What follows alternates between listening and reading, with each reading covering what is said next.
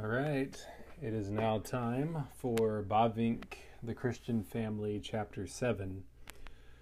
This is the longest chapter by far so far. It's certainly one of the longest chapters in the book. And getting this done in an hour will be tough, especially given how much good content is in here. My goal, we'll see if I stick to it, is to be very brief and concise and limited in my comments, to do more extensive reading of what Bavinck actually says, and then maybe at the end, if I have some thoughts that I put on hold, kind of try to connect some dots and do it like that. Otherwise, this is going to be like 2 hours or something, and I think especially here, just hearing Bavinck's flow is going to be helpful. I would say this is probably the most important chapter in the book so far. I think this is I saw extensive quotes from this chapter, which is what kind of drew me to this book to kind of do this recording commentary on it. And this chapter is marriage and family. The first section is Reformation in terms of Christian principles. So I'm just going to read what I've highlighted already and comment sparingly. Bavinck says, all good, enduring reformation begins with ourselves and takes its starting point in one's own heart and life. But reforming from within can be undertaken by each person at every moment and be advanced without impediment. And so he's saying, rather than try to start at the political level or even outside of your own family, or even if you're trying to help mature your family, you have to be mature yourself first. So reformation has to begin with yourself. A still greater advantage accrues to the internal spiritual moral reformation in that it does not conflict with nature. Bavinck goes on to talk about the natural good, if you will, of having self-control and organizing your life well, that open marriage is an illusion, that free love and free sex is only going to even naturally lead to pain and suffering and not good things. And let's see, further down he says, but the special revelation that comes to us in Christ sharply distinguishes natural and special revelation. Though it acknowledges nature comprehensively and fully, it nonetheless battles against sin across the entire spectrum of reality. Everywhere and always it seeks the reformation of natural life, but only in such a way and by such means that nature is liberated from unrighteousness. Christ came simply to destroy the works of the devil, indeed, but with the further goal of bringing the works of the Father once again to manifestation and honor along that route. And this goes back to that grace restoring nature paradigm, and he's going to develop that a lot here. This explains why Scripture proceeds from the distinction between man and woman. This distinction was neither a human discovery or invention, nor a product of circumstances, nor the result of a slow and gradual evolution, but has existed from the very beginning, provided by nature itself and consequently called into existence by God, who placed it before our eyes as an undeniable fact. With John Stuart Mill, we can indeed say that the woman's nature is not an immutable phenomenon, but was formed gradually by the oppression committed against her, or we can fantasize with others that the original human being was a sexless or an androgynous being. But then we would be reasoning quite apart from reality. Culture can surely bring about some changes, but it can do so only within specific limits and on the foundation of nature itself. People and nations were very different from each other in various times and circumstances, but the man has always been a man and the woman has always been a woman. There's nothing mutable about this fact. We have only to accept it. It is not a work of the devil to be destroyed, but a work of the Father to be acknowledged. And I think that's still true today, though some would say, well, not anymore. Transgenderism meeting technology and you can't even really call it medicine, it's destruction, but the ability to swap out body parts makes it the line further blurred. But even in those circles, we usually see someone referred to, well, he's a transgendered woman or he's a transgendered man, or there's still a disclaimer to indicate that, hey, they were not born this way, right? They were not born a woman. They've just made themselves this, and now we call them this because that's what they want to be. But there's still this reality, right? You were not born this way. You are born male or female. You're not born androgynous. You're not born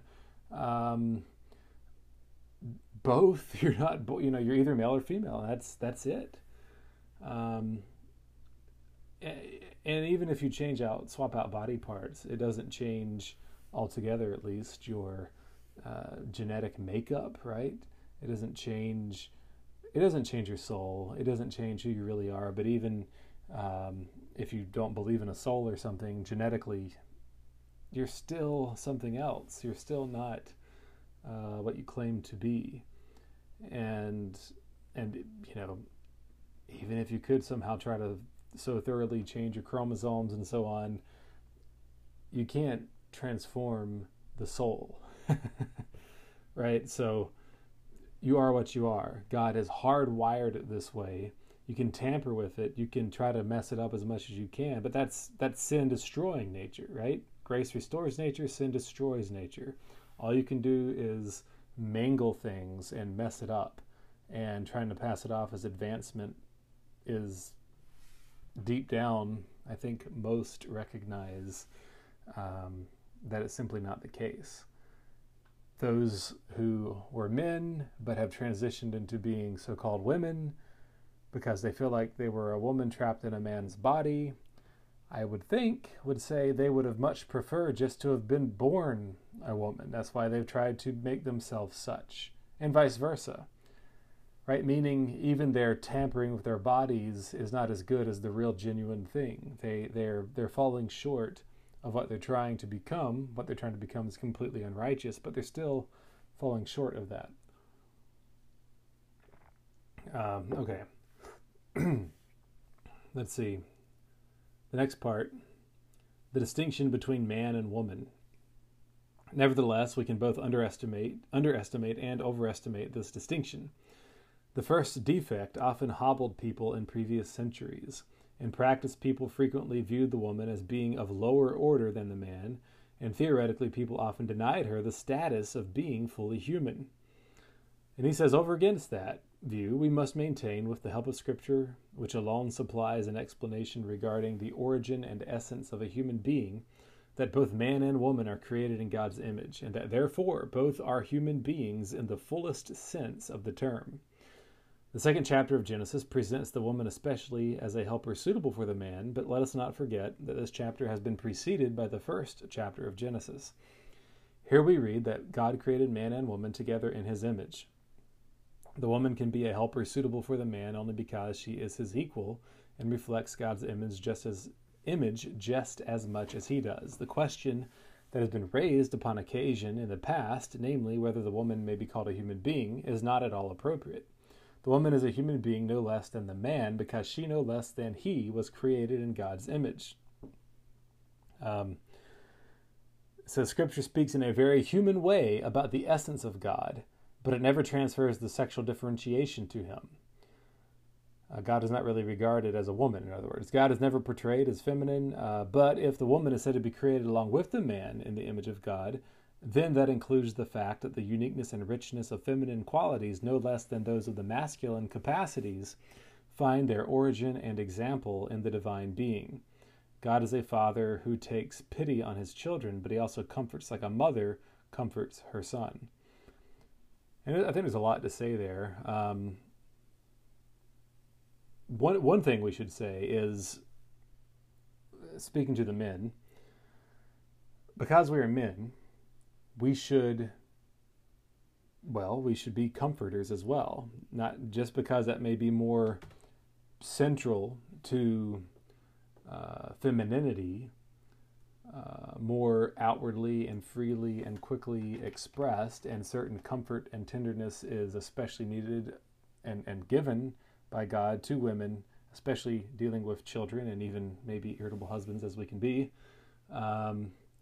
doesn't mean that we should not as men be comforters as well. But certainly, I think we can recognize there's a masculine comfort, there's a masculine nurture, and that is what we are to exhibit and express. We are not to express feminine nurture. That should be obvious, but I think sometimes we can get confused, and you can look at Scripture and even what Bavinck says here, that God himself comforts like a mother. Well, if God comforts like a mother, then maybe as a man I should be comforting as my wife is. But no, your children need masculine comfort and feminine comfort. God is God. He's not a creature. We are creaturely, we are finite. We are not able to be male and female. God, of course, transcends that. He's never referred to as a she, right? He's identified as a he. Woman is fully in the image of God, and yet it is also true that she is the glory of man and the helper for man. And whereas man was taken out of the dust of the ground, showing that he has to work the ground and the earth and develop it, woman was taken from the side of Adam, of man, showing that she is to be a helper to him. So there's all kinds of course, differences there. But Adam and Eve are still one. Man and woman are still one. Yes, in marriage, but even by nature, right? Because that beautiful quote that Bavinck had in one of the earlier chapters, the two were taken from one so that the two can become one again, or something like that, right? You had Adam, man first, woman is taken from him, and then ever after, man and woman pair up together in marriage. One man, one woman. And so we are, of the same essence, and we are both in the image of God. But we're different.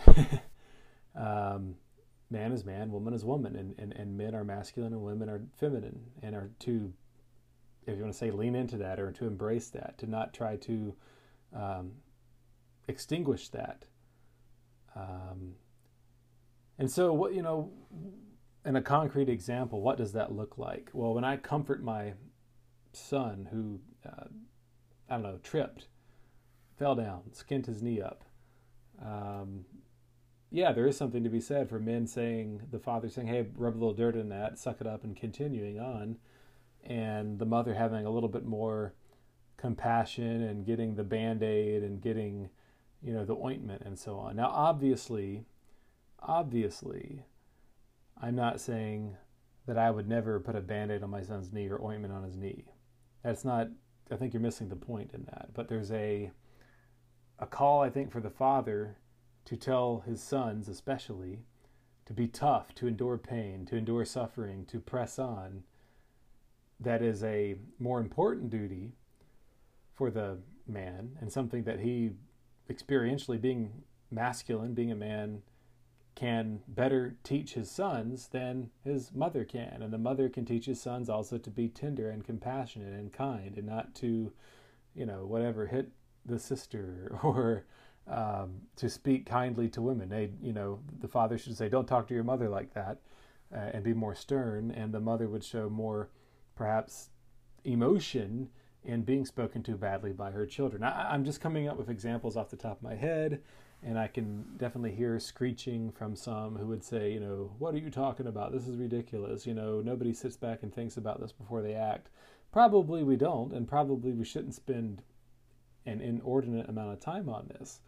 But if you as a man, if your reactions to your children are womanly, like, oh no, you little boo-boo, it's oh, it looks so bad, what are we going to do? Let me get this ointment and kiss it and make it all better.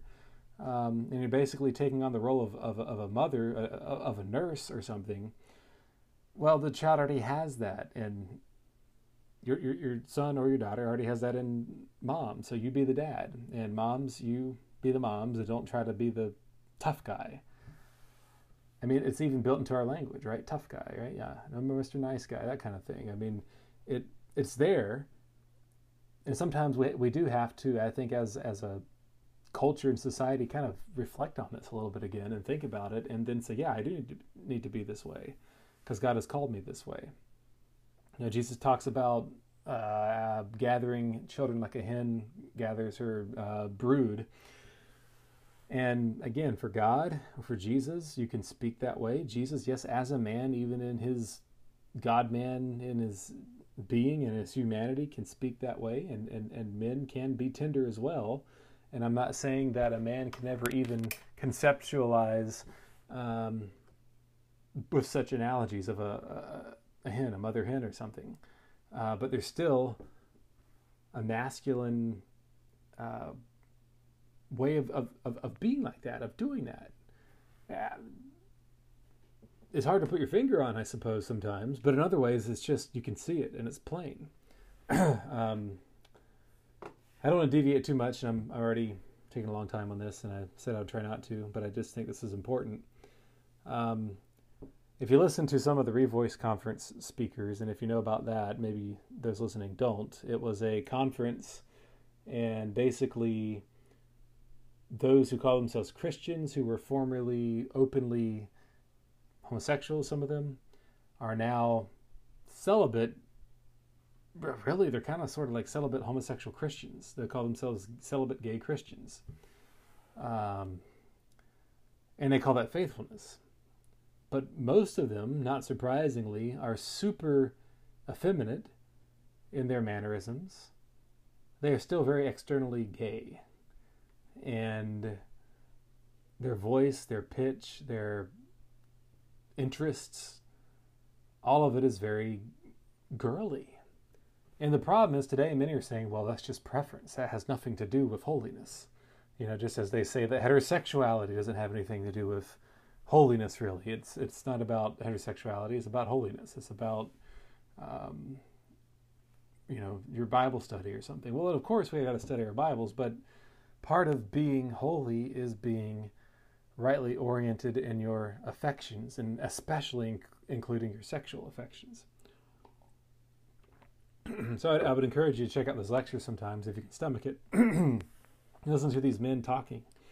And you tell me if that's faithful. You tell me if that sounds like people who are genuinely repentant at heart over their vile passions, their homosexual desires, as Romans 1 calls them. What I would equate this to, on the other end, is if you look at a man who has been, maybe he wasn't a Christian, and he was just at strip clubs, he was a very vile, pagan, he lived it up sexually. He's the kind who sees a female jogger and whistles at her and says inappropriate things. Well, let's say he hears the gospel, and so he says he's repented and believes in Jesus and trusted in him. But you notice that around women, he still acts the same way. He may not quite say the same words. He might pull back a little bit, but he still gives some of the same suggestive looks. Even some of his words are kind of suggestive. And you can just tell that it's still externally there, even though he's not acting out on that now. He's not going to the strip club. He's not sleeping around. But his old mannerisms are still in that mold. Would we call that faithfulness? Would we call that repentance? Would we call that conversion? No, we would not. We might call that, man-willed, man-powered reformation, but not spirit-wrought transformation from the inside out. And I think a lot of this Revoice stuff is like that as well, and we can apply that to Bavinck's conversation here of, even if if a man or a woman has ever considered themselves homosexual, if their mannerisms are, for women very manly and for men very womanly, it's still sinful, and it, can be a lead-in even perhaps to homosexual desires. Okay, let's continue. Um, Another point that Bavinck brings up that's very important here. I mean, he just rattles so much off that you could spend hours and hours just on this own chapter here. Um, because of this unity of human nature, then, the well-known saying is not entirely true that claims that the man is incomplete and half a person without the woman, and the woman without the man. It is true only insofar as each is viewed separately in his or her own particularity. But the expression is less correct when one thinks of human nature, which is common to both. Each of the two is complete as a person. You're not, as a man, half a person, or a woman, half a person. It has to find your other half a person to make one person. Right? When the two become one flesh, it's not like the two halves become one flesh. It's the two persons become a greater unity without even losing their person, right? It goes back to the two in oneness, the unity and diversity, even there reflecting something of the triune nature of God himself. Now, of course, we would say that God would not be God if there was just one person, but God, that's where the analogies fall apart, and if you go too far with it, you're going to get into some kind of Trinitarian issues and heresies and stuff, right? I mean, God was never separate persons that became one. He's eternally three in one. Obviously, even Adam and Eve were not eternally, or even at the moment of creation, two in one. There was the one Adam first, and then God even gives them commands, right? And then there's a helper, an Eve, made from him. Now, Eve was always made from the man, and so always is to go with the man. And I think there's something to be said for that, about the authority structure and the headship that God has given to the woman, which she is under the man, and literally made under his arm, if you will, out of his side. But there's similarities and differences even into the marriage relationship, even as it pictures Christ and the church.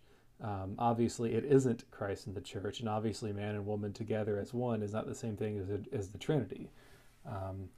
They're pictures, but they're not to be pressed into every last detail, because it doesn't work. It's not made to be like that. God transcends all of his pictures, all analogies, all types and antitypes, right? I mean, all of it still falls short of the glory of God, in the sense that everything that is creaturely cannot express the fullness of the beauty and wonder and splendor of the eternal, transcendent, holy God. And so that beatific vision of seeing God, seeing Christ face to face, and knowing him as he knows us, and that, in one sense, it is true that everything else just pales in comparison at that point. But another sense, it's just going to continue, I think, to elevate and lift all that God has made up, because all that he has made will now be seen with a whole new set of eyes in glory when we see the Lord face to face. Well, that's just getting further into stuff, and maybe even a little bit speculative, but anyway, it's fun to think about those things, even though not much has been revealed about the exact nature of heaven for us yet. It won't be until we are there. Anyway, Bavinck says, man and woman each have a soul and a body, a mind and a will, a heart and a conscience, a spirit and a personality. Right, men are not Spocks, and women just emotional messes that we have to balance each other out. I mean, there is tendencies, and Bavinck's going to get into that, but we both have minds and wills. We're not devoid of one or the other. There's no single capacity of the body and no single quality of the soul that is exclusively unique either to the man or to the woman. Each of the two has a fully human nature and is a uniquely independent personality. For that reason, the question is so difficult to answer as to whether the woman possesses less of an aptitude for some activities and functions than the man. For although understanding and rationality, head and hand, undoubtedly function in a different way with the woman than with the man, that does not at all imply either a different or an inferior aptitude, and is not at all identical to inability. And I don't know if there's too much to say about that. We're speaking in generalities, of course, we have to. But my wife is 5'9", And, some ethnicities, typical men are shorter than 5'9". Now, having said that, the men are still generally going to be stronger than my wife, or, some women, professional basketball player women are like 6'3", 6'4", or whatever. Yeah, they may be stronger than some physically weaker men, but not really a whole lot. And if you're pointing out to the very rare exceptions, I don't know, that you're not proving something, contrary to nature with that. You're just pointing out the extreme exceptions to things. So the military and combat and that kind of thing. If you get too woke, and so you have to have, 50% of your military to be women or something, or if we're paying reparations for all the years that we didn't allow women or limited them in the military, so we're going to go, 95% women, well, then we're going to all be doomed, because the women are not going to be capable physically and probably even mentally and emotionally to endure war. I've never been through something like that. I have a friend who has, and others who I know who have, and yeah, war is hell and war is awful. And think about the PTSD that men experience, how much worse that would be for women. I mean, there are clearly some things that just aren't suitable for women, and there's some things that are much less suitable for men too. Bavinck admits that it's difficult to always pin down exactly the differences and boundaries, if you will, for men and women, and the distinctions that are there. He says judgments span a wide range, and it requires no artistry to arrange alongside one another the contradictory opinions of those with profound understanding of human nature. Down through the centuries and among all nations, among philosophers and among the unreflective masses, women haters have exchanged places with women worshippers, and men have hardly remained constant in their own judgment, but frequently move from the one to the other extreme. At one time or another, the woman is an angel or a devil, a queen or a vixen, a dove or a serpent, a rose or a thorn. The feminine is identified as divine and then again as demonic. The man kneels before her in worship, only then to pin her under his foot. Frequently, the conclusion is that the woman is a riddle. The man does not understand her, and yet he often understands her even better than she knows herself. So there's paradoxes, there's confusion. We have to admit that some of these things aren't as clear to us as they could be. But as you'll see, they're a lot clearer than we make them out today. And Bavinck is going to talk about that. And he says, nevertheless, the distinction exists. And it is set in terms of its main features as well. There is outward difference between man and woman in terms of the body and of all its organs. Difference in the size of the head, in the development and weight of the brain, in the tint of the skin, in the growth of hair, in the shape of breast and stomach, in the form of the hands and feet. Difference also with regard to the strength and tone of the muscles, the sensitivity of the nervous system, the gracefulness of movements, the color of the blood, the flow of tears, the pulse rate, the sound of the voice, the multiplicity of needs, the capacity to suffer, the weight and strength of the body. In her entire development, the woman is closer to the child and reaches full adulthood sooner than the man. And what does that mean? Women don't develop the same amount of physical strength. They're not as hairy. Their appearance is more soft and moldable, and it's just a truth that women have. I think, the average body fat of women is higher, but God has designed them that way. It's closer to the child, and they reach full adulthood physically, puberty, all that. I think even mental development sooner than the man. Does the man reach greater heights physically? Of course, I think so. And in some ways, intellectually, I think, again, generally, yes. That's not to say women are stupid. It's not to say you can't find a woman who's far smarter than a man, or a woman that's far smarter than me, or that she can't develop expertise in a certain area and far excel men. It's not saying any of that. And I haven't looked up the studies on IQ. what is the average IQ of a man versus a woman? I'll look it up.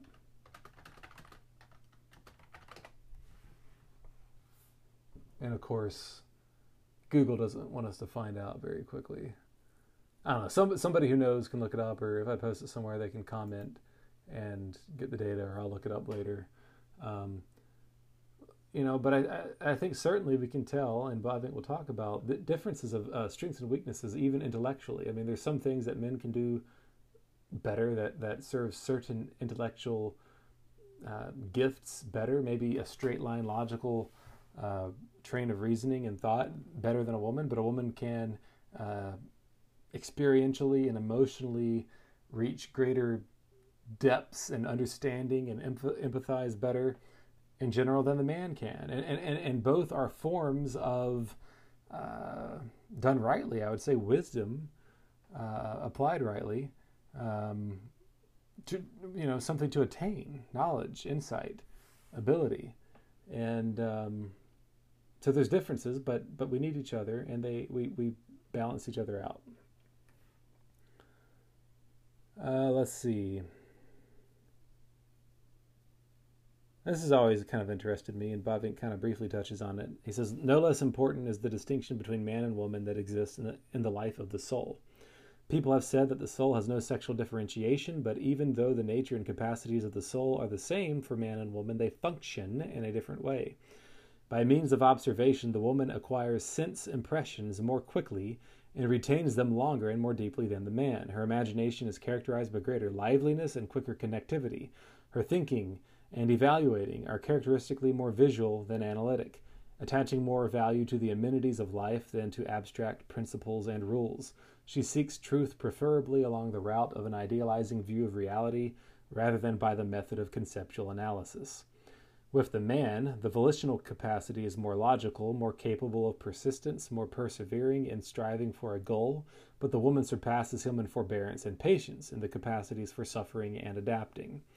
And again, I think, does not nature bear this out? Just playing the averages here, I don't think we can really dispute this.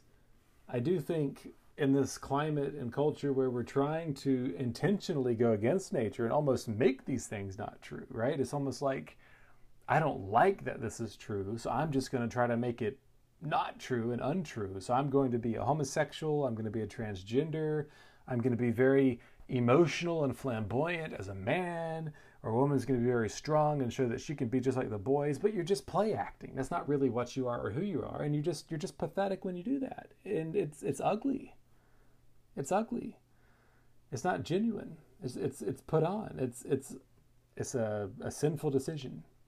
And I think that's why when we get to this place where we're allowing people to say that they're born homosexual, they're born in a certain way. No, you're not. You're not born contrary to nature. Right? God in his fallen world has preserved a natural order, and he's certainly preserved what a man is and what a woman is. Put all different bodily, defects and issues aside, there's still man and woman. And there's still men made with desires that pertain to being a man, and desires for women that pertain to the woman. Now, with our sinful hearts, we suppress that. We suppress our masculinity. We suppress our femininity as women. And we make it look like, perhaps, that that's not the case, right? But that suppression always finds a way to evidence itself that we're acting contrary to nature. So it always leaks out one way or another. And just again, throughout history, 98% or 95%, a tremendous amount have been what we would call today heterosexual and so on. So let's continue. And this distinction the human nature given to man and woman is one and the same, but in each of them it exists in a unique way. And this distinction functions in all of life and in all kinds of activity. Already the outward appearance of the woman makes an entirely different impression than that of the man, and has an entirely different significance for her than for him. Clothes and jewelry are less important for the man, but with the woman they are an important part of her life. For that reason, people often call women the fairer sex. And look, I think it's perfectly right to say that God has designed women for beauty. Their physical makeup is more for beauty than utility. It's more for nurture and care and comfort than for building things and, pounding and that's why I talked about in the other episode, boxing, I think we should all be able to say, is not something that women should be involved in. I would be willing to listen to arguments on the other side of that, but that's just not particularly what the female body is designed for.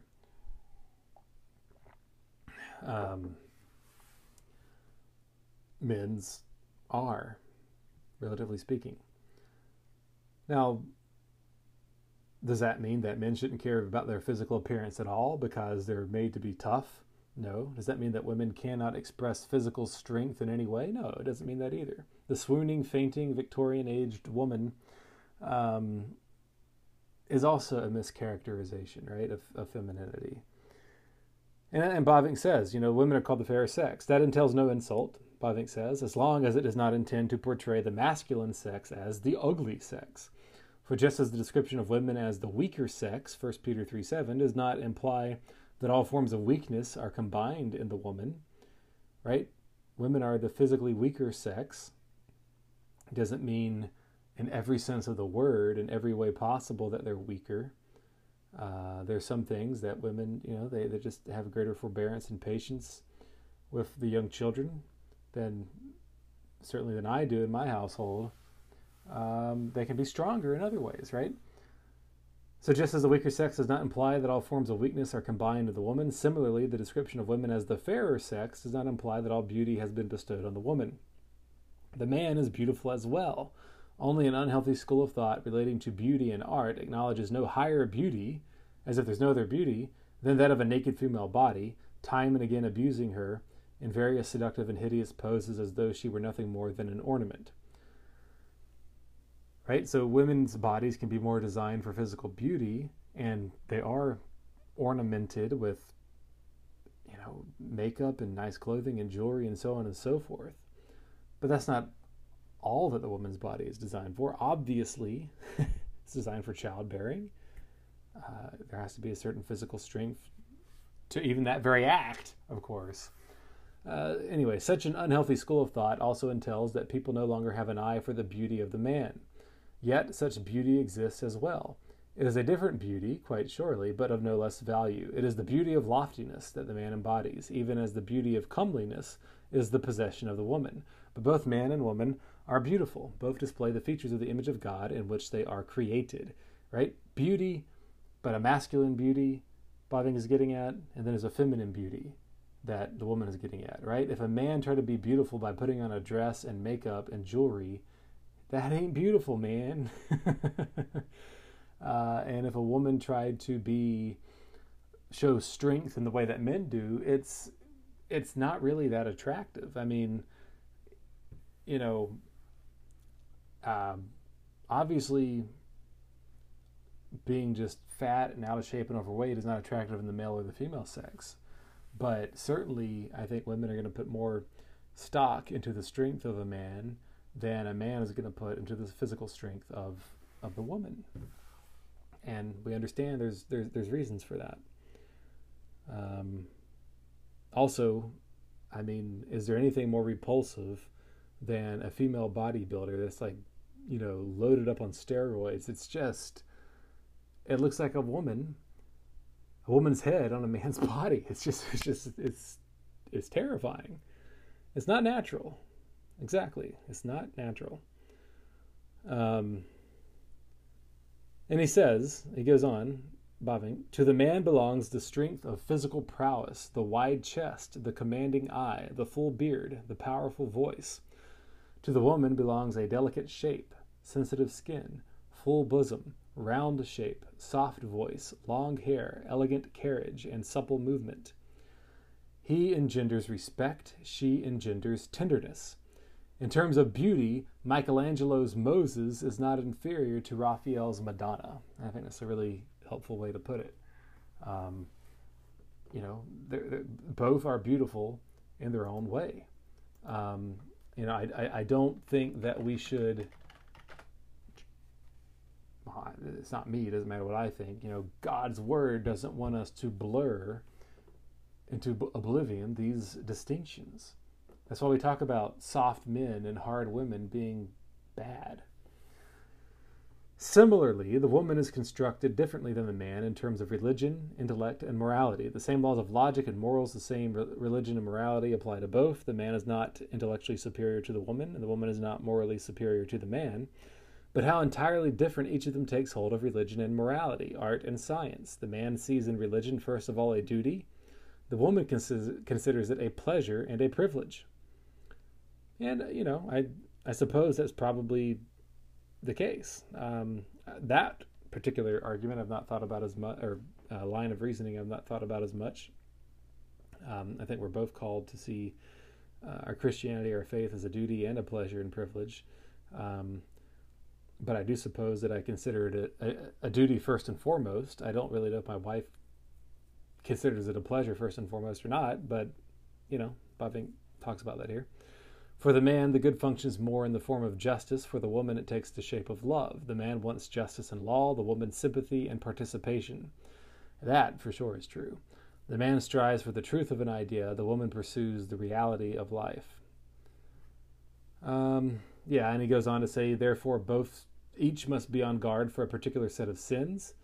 The man must struggle to not force his principles and press upon others every possible consequence.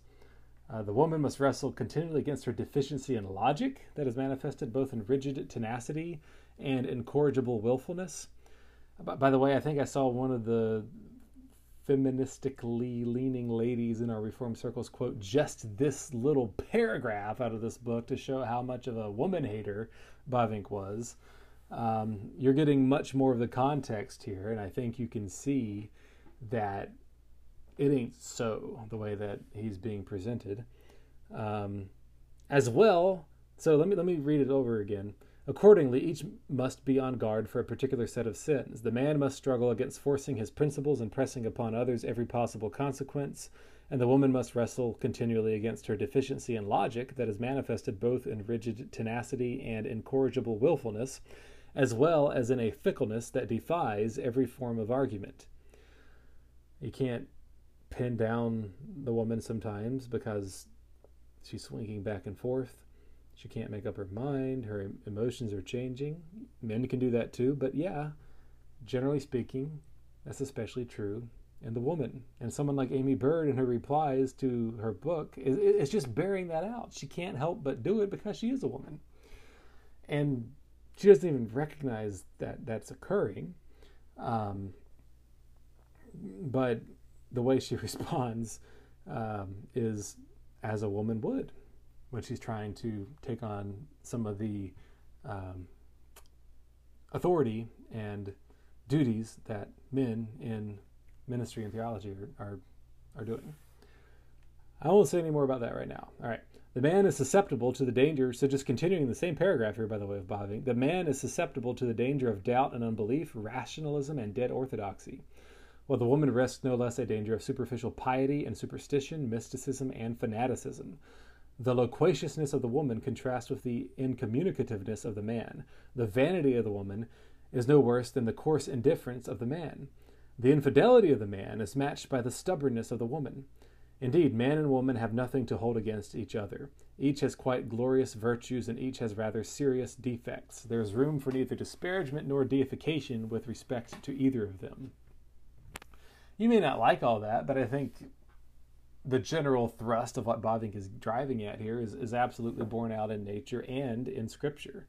The problem is that many who disagree with this are saying, look, you're just rattling off, look at nature, look at facts, but we believe in the Bible, we're Christians. And so there's like a hyper-biblicism sort of that is going on with that. A lot of these ladies are Paedo-Baptist. They believe in infant baptism. But we know that that's from good necessary consequence, logical deduction from Scripture, from its overall teaching and trajectory. There's no verse in there that explicitly says, baptize your babies.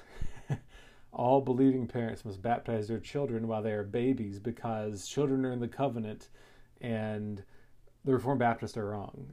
There's no Bible verse like that. Obviously, that would end the discussion. The word Trinity is not in Scripture. That too is deduced, certainly from the teaching in Scripture. And so, obviously, the whole Trinitarian doctrine is not conjured up merely out of creation and nature. There's something of God's eternal power and his Godhead is revealed from nature, as Romans 1 says. So there is something, even of the triune nature of God, that is shown in creation, in nature, by the way. But nevertheless, yes, man suppresses that knowledge, and it gets through only very imperfectly at best, apart from regeneration. But nevertheless, it's still there, and various philosophers and such can pagan philosophers will touch on things that have a certain degree of truth at a superficial, not all the way down to the roots level. Well, if we can recognize all of that, then why can't we recognize this here?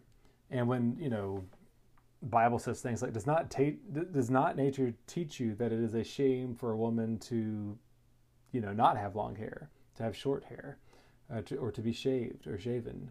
Or actually it's the opposite, isn't it? I think the scripture passage actually says the opposite, that it's a shame for man to have long hair. Nature teaches us, why is it a shame for man to have long hair? Because his head is not to be covered, because of the head of the home, but because women have long hair, and their hair is given to them as a natural covering. That 1 Corinthians 11 passage and elsewhere. So God himself refers to, does not even nature teach, and it's his nature. And so we can't be afraid of that.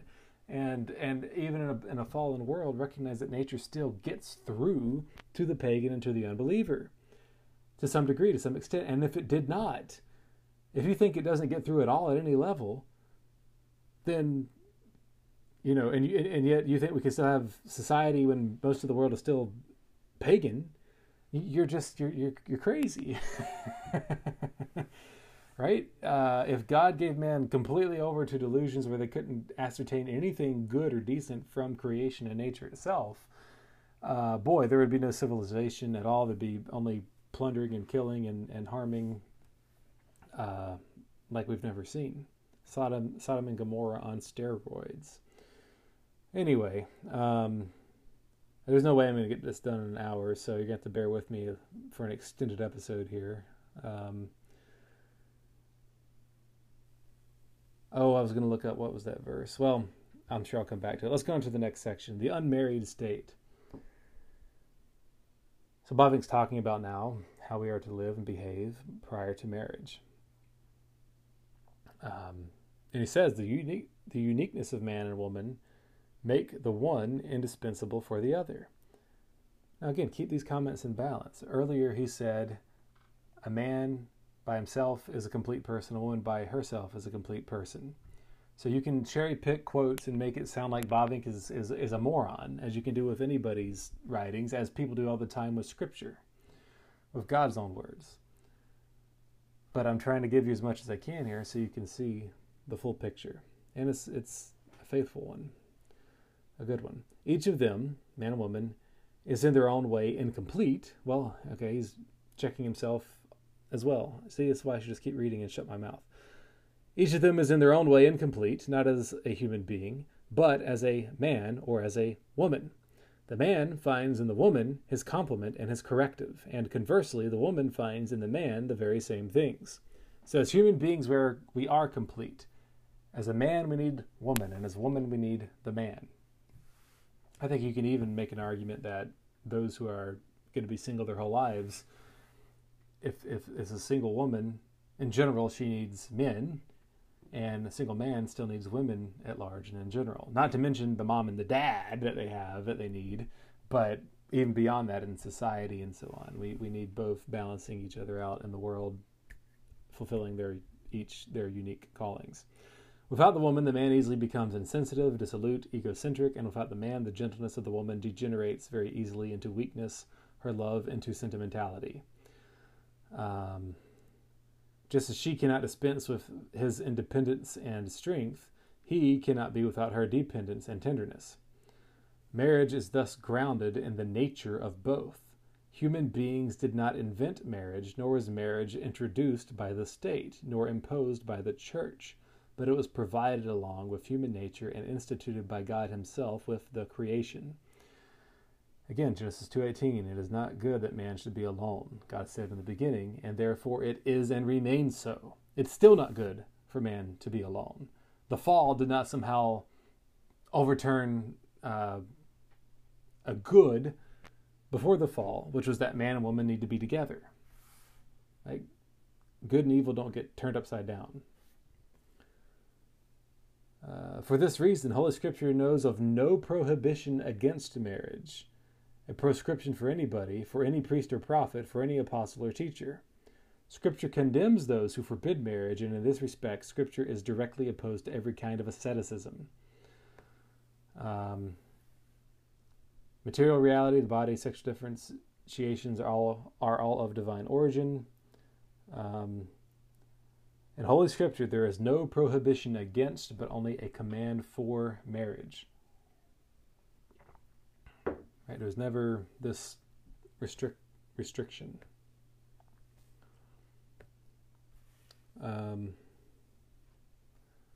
And as I've said before, if there's no fall, I don't think there would have been we all would have lived forever without any sense of death, but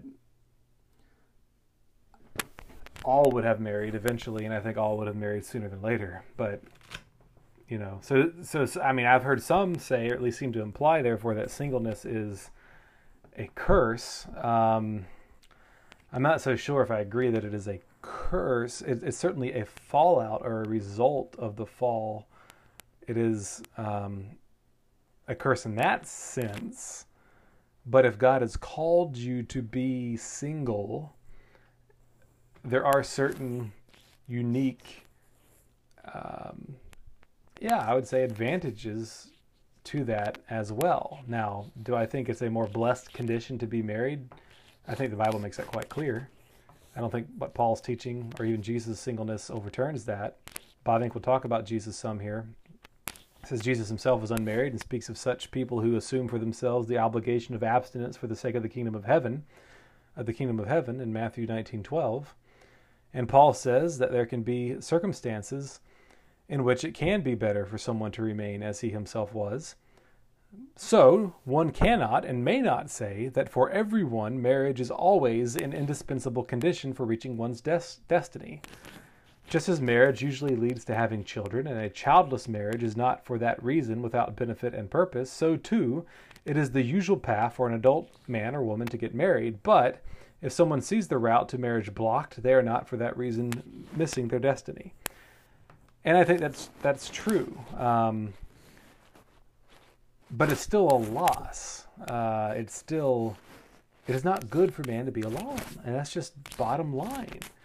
Even if God gives someone this calling to singleness, it's still at the loss of a spouse, and that's still a real loss. And there may be some advantages, as Paul says, the one who's not married, he does not have to care for his wife, he doesn't have the cares of the world. And so there is this greater calling and freed up time to do other things, and especially kingdom work type of things. And that's, of course, true. The only issue I take with that is it makes it sound like getting married, be fruitful and multiplying, and having children and catechizing them and teaching them and discipling them isn't kingdom work. It is so much, it's in the woofer, right? It is straight up in the middle of kingdom work. It is the heart of building up Christ's kingdom. And so it's really a false dichotomy to say, they have their family, but I have, church work or work for the kingdom. Well, raising a family is kingdom work. Now, are there other aspects that single persons can, and those who are perhaps called to celibacy, or whatever you call it, have the gift of singleness, the gift of celibacy, do they have more time to do other aspects of ministry? Of course, absolutely, no doubt. Paul, and Jesus himself were, what do you call them when they provide their own way financially and don't take money? Tent makers, tent ministry. They were dual income, multiple jobs. Why is this escaping me? This word for this anyway. Paul does this as an example to the people to work with their own hands and earn their own living. But just as singleness, I don't think is the paradigm for us. I don't think that kind of ministry model is the paradigm either. And I think some people I appreciate may disagree with that a little bit. Michael Foster, I know, has talked a lot about having other streams of income and not working, not making your primary money in your ministry, so that you're, and more people have talked about this too. So that you are anti-fragile, so you're not totally have all your eggs in one basket. Now that I agree with, but I don't know if we can legitimately look at Paul and Jesus, who did not have families to provide for in their unique situations, as something that should be normative. And maybe these guys I'm talking about wouldn't say it's normative evil either. It's just in this particular time, very beneficial because of the state of the church. And with that, I can kind of agree. Good luck holding on to your job if you want to speak out strongly against some of the real sins in the church today. Anyway, I need to see how much time we have here. Just a couple minutes, and then I'm going to have to restart it for the next section. And I do promise to try to wrap this up in the next 30 minutes or so. Bavinck goes on and says, marriage does not belong to the essence of being human. Although unmarried, Jesus was a genuine and complete human being, and without any defect, he completed the work that the Father had given him to do. And that's absolutely true. Now, he did, as I said before, he did have a bride. It was the bride of Christ, and Jesus is a completely unique figure. But Paul's not completely unique, and he was at least not married during his ministry time. And there is no absolute obligation, certainly in this fallen world, to marry. Again, unless you're called to it, unless you're burning with passion, and then you should. And most of us are. And burning with passion doesn't have to be seen as merely a sinful and negative and dirty and terrible thing. It can also be a sign, it is a sign, that you're called to marriage and that fruitful life with your spouse. It's a blessing. Burning, in a real sense, is a blessing because it gives you a great clarity on what you're called to. Now, are there obstacles and hindrances to that? Are those who've been divorced and have been burned by previous marriages and maybe before they were Christians and so on, more hesitant and more emotionally scarred? Yes. Do they need to get to a certain place before they pursue marriage? Yes. But I would not say that they should necessarily abandon all thoughts of being married if they're still burning and they've prayed about it and strive. But, God has said, look, I'm not taking this away. Even if you're past the childbearing age, to have a desire, a burning desire for the opposite sex, that's a calling to love them as men, for you men to love them as Christ loved the church, and for women to be a helpmeet to a man. And so pursue that. Don't try to pretend it's not there. It may be hard work, but it's a high calling, and it's a glorious calling. Anyway. Yeah, he says we can't defend the preaching that declares marriage to be necessary for every person with a view to a person's sensual nature. In their day, the Reformers placed heavy emphasis on this in response to the immorality prevailing everywhere among the spiritual class and in the monasteries. In so doing, they did nothing different than what Paul declared, that because of unchastity, each man should have his own wife and each woman her own husband, and that it is better to marry than to burn. Only prudishness can blind the eyes to the immense power of sensuality. And that's absolutely right. Still, one must guard against overemphasis on the other side by saying that marriage is necessary for everyone. With that, we're going to pause here, and I'll pick this right back up on the other side. All right, we are continuing with Bavinck on the Christian Family, Chapter 7, This is the second part of the recording for chapter 7 because I've taken so long and the chapter is very long. I think this is going to pick up right where part 1 left off. If not, I'll have to, I guess, make it arranged that way. But let's continue. Bavinck is talking here about, not everybody's called to marriage, but it's definitely the norm, and we need to teach it as normative. While some doctors in his day and time, and still, of course, even more so today, would say, well, it's not healthy for a man to not have sex or a woman not to have sex, so this abstinence thing is just foolishness and dangerous, and, they need to just be able to express these outlets in sinful ways before people are married, and so on and so forth. More recent medical experts acknowledge that it actually isn't damaging, but of course we would know that from Scripture anyways. You can be faithful in chastity, in singleness, even if God calls you to that for an extended period of time. It's very difficult. Few, if any, are perfectly chaste in their minds as well as in their actions and bodies. But it's what we're called to, and to some real degree, it can and should be done. There's no sin, right, in which we are fully sanctified. It's not that we are not sinless this side of glory, but we're also still sinful in every aspect and area of our being. It's not like a video game. Well, I've leveled up completely on greed. I'll never be greedy again. Now I got to focus on jealousy. Now I got to focus on stealing. Now I got to focus on lust or anger. It's not like you can get all except one area completely sanctified this side of heaven. No, we don't even teach that. We teach that you fall short of the glory of God in every aspect, even as a believer of your being. The 7 deadly sins, every lustful thought, every angry outburst. The most sanctified man in any area is still a sinful man and still falls short in that area, and still God could put him in a situation where he would fall to pieces and ruthlessly murder or sexually assault somebody, even the most pure and holy man in that area. It's just the reality, as Paul says, that which I hate I do in Romans 7, and I would encourage you to read that. He says, who will deliver me from this body of death?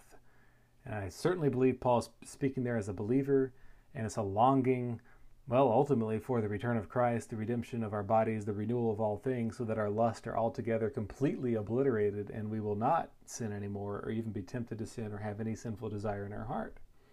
But until then, we got to mortify the flesh in every area and repent daily, take up our crosses and die to self in every sense of the word, in every area, in every arena, always, constantly. It's a struggle, it's a battle. The flesh lusts against the spirit, and the spirit against the flesh, as Galatians 5 says.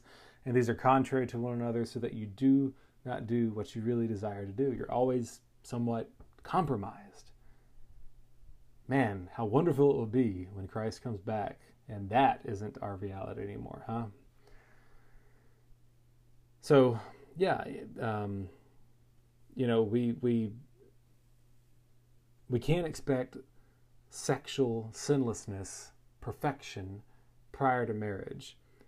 But just by the same bill, we don't have a license to sin in that area, and then should expect to get married, and that's as if that's okay, right? I'm certainly not going to tell my children, just live it up and rein it in, and you'll be fine.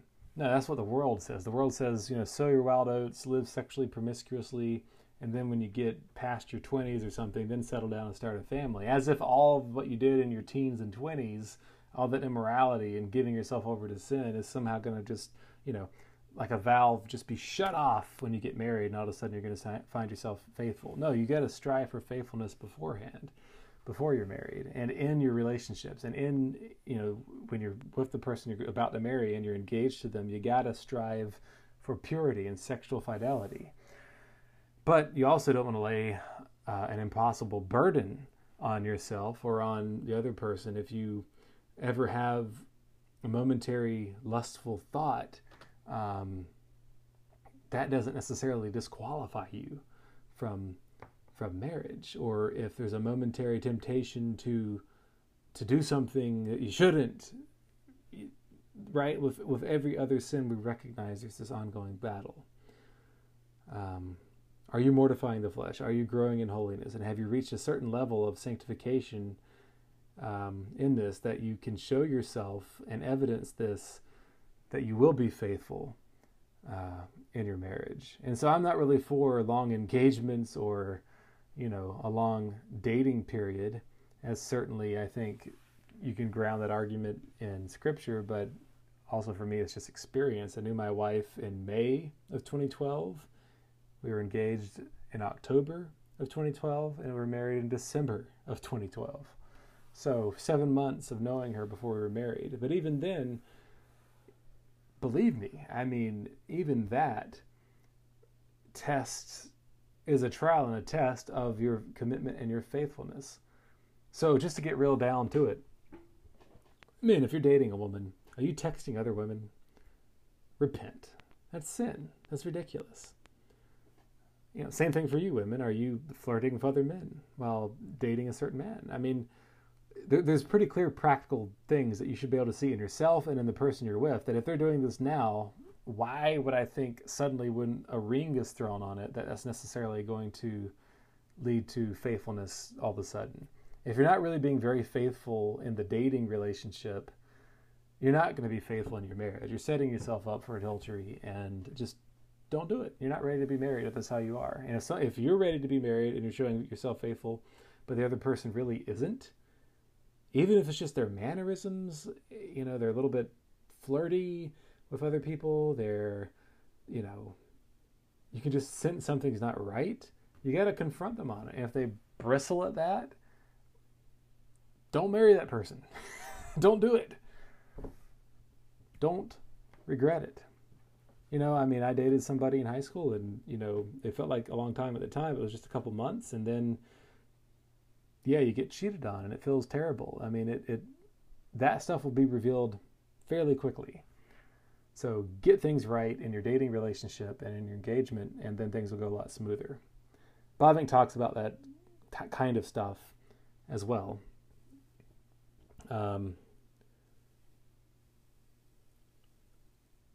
Now this is an interesting...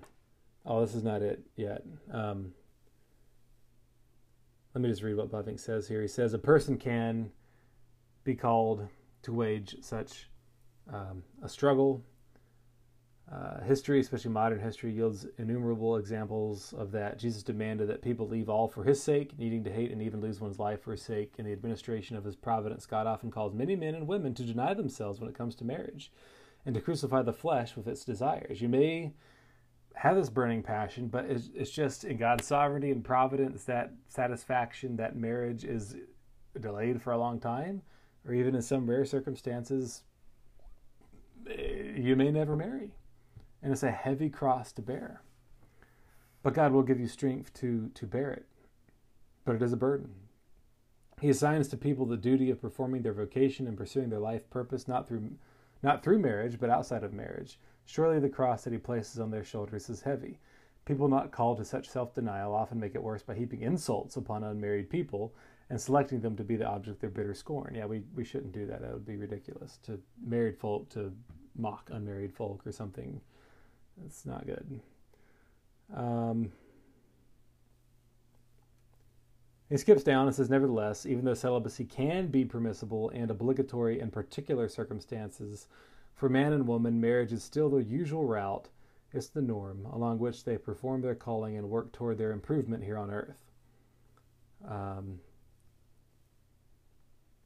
Let's skip down some. On all these experiences, marriage sets the crown. It is the apex of human life, the ultimate goal of years of effort, the victory after a long struggle, the destination of a long preparation. When the groom brings the bride to his home, then love celebrates its most beautiful triumph, while heaven and earth lift up their song of blessing. And that was kind of the tail end of like this really lofty, powerful, presentation of the beauty of marriage and pursuing it. It's the blossoming of the rose in the garden, the appearance of spring in the course of the seasons, the rising of the sun in nature, are no more beautiful than the opening of the human heart to the luxuriousness of love. And it's true. I mean, I've been married 7.5-ish years now. It's been certainly full of trials and various hardships, but it's been the most wonderful and beautiful thing, with 5 children too. And that's part of the beauty for sure. I wouldn't trade this for nothing. It's been the hardest time of life, but it's been the best time. And I couldn't imagine not being married to my wife. And the blessing that she's been to me has been the most tremendous blessing that I could possibly imagine. You know, and the only thing that even approaches it is the blessing of the children that God has given us from that blessed union that I have with my wife. And, you know, it's clear in Scripture, nothing should be closer, humanly speaking, than the bond between husband and wife, because it pictures the ultimate highest bond of that between Christ and the church. And so the love between the husband and the wife ought to exceed even that between the parents and the children. Right? The bond for marriage is for life, but the children will leave and cleave and find a deeper bond in their spouses than their parents. That's the way it ought to be, because that's the way that God has designed it. Sadly, a lot of marriages get messed up on that too, and they live through their children more than each other, and it messes things up. Bavinck says, you know, after this rosy picture of the honeymoon, the novels, the books usually end, but now, in the day that he was coming up in, and I think in some ways our age too, it's less idealistic, it gets more realistic, and, you know, it pictures the ugly side of marriage and says, hey, this exclusivity, and Bavinck touches on this. You know, the culture today says exclusivity is garbage. This just sucks, man. You know, that's the attitude that they have. Why would I want this? Why would I want to have to be committed exclusively? You know, the fairy tales aren't true. It's hard work. I married a sinner. And so free love, free sex, free this, free that. Just go your own way, do your own thing, enjoy your freedom. That's the way. Marriage is a shackle, a slavery, a confinement. And so Bavinck talks about those who would even lie about adultery in his day, because you needed to have some sort of adultery to even get a divorce back then, right? Because they actually had a better biblical view of marriage and divorce, that there had to be, like, you know, adultery to break that bond biblically, and even at some level, the civil government, even just, you know, apparently 100 and some years ago, reflected that much better. But you see the wickedness of man. His heart said, well, okay, let's just say we committed adultery so we can get a divorce because we hate each other. And so then what did that lead to? Well, it just led to no-fault divorce, an easy divorce. So it's kind of interesting to see how things... How do we get to where we are today where we could divorce for almost anything? Well, because when the restrictions were higher, people would find loopholes or just lie. You know, my dad has told me about, you know, those in the military who will just get married so they can have better housing arrangements, don't have to live on base. They just get married for a time as purely, an arrangement so that they can have better housing. They may not even be, in any sense, physically intimate with each other. It's just a piece of paper so they can get this, and then they divorce after that. People do this kind of stuff.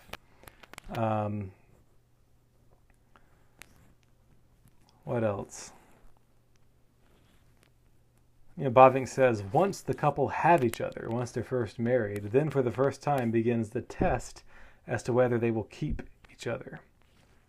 Right? Till death do us part. You got each other. Welcome to the beginning of this great journey.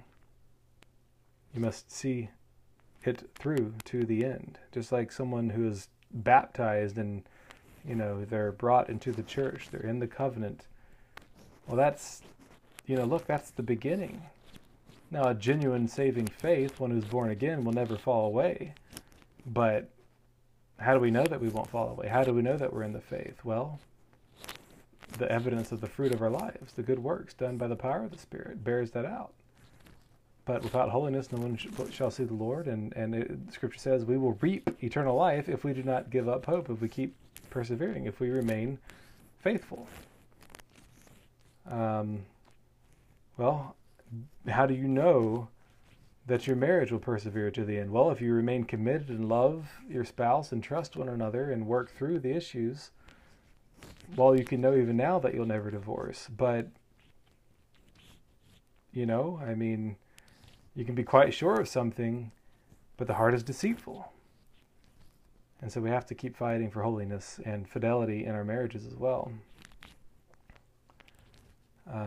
And Bavinck really brings it out. There are people by the thousands bound to each other for life, right? Married to each other, who are more a curse than a blessing to one another, and who in their marriages are already living a hell on earth. When the best gets corrupted, it becomes the worst. Love that wanes becomes hatred, and affection that dissipates gives way to aversion. When marriage loses its delight, it turns into unbearable drudgery. Right? Think about the contentious woman, and it's better to live on the corner of a housetop, as Proverbs and so on talks about. Right? Solomon knew that well with all of his wives and his sin. he knew that all too well. And, whether he had all those issues when he wrote Proverbs or not, he certainly came to know it all too well. So it's just kind of amazing. But that's the reality. Think about our covenant relationship to God. The blessings of the covenant are the best. Eternal life with the Lord. The curses of the covenant, hell, the wrath of God, are the worst. Well, marriage, same thing. Healthy, good marriage, it's the best, the highest blessing. When it turns sour, it's the most bitter taste. It's the most painful and difficult thing. And so don't enter into marriage lightly, right? Don't enter the church and come before the holy God insincerely. Be a genuine believer, be a genuine faithful Christian, be a faithful spouse to your spouse. All right, skipping down a little bit, Bavinck says,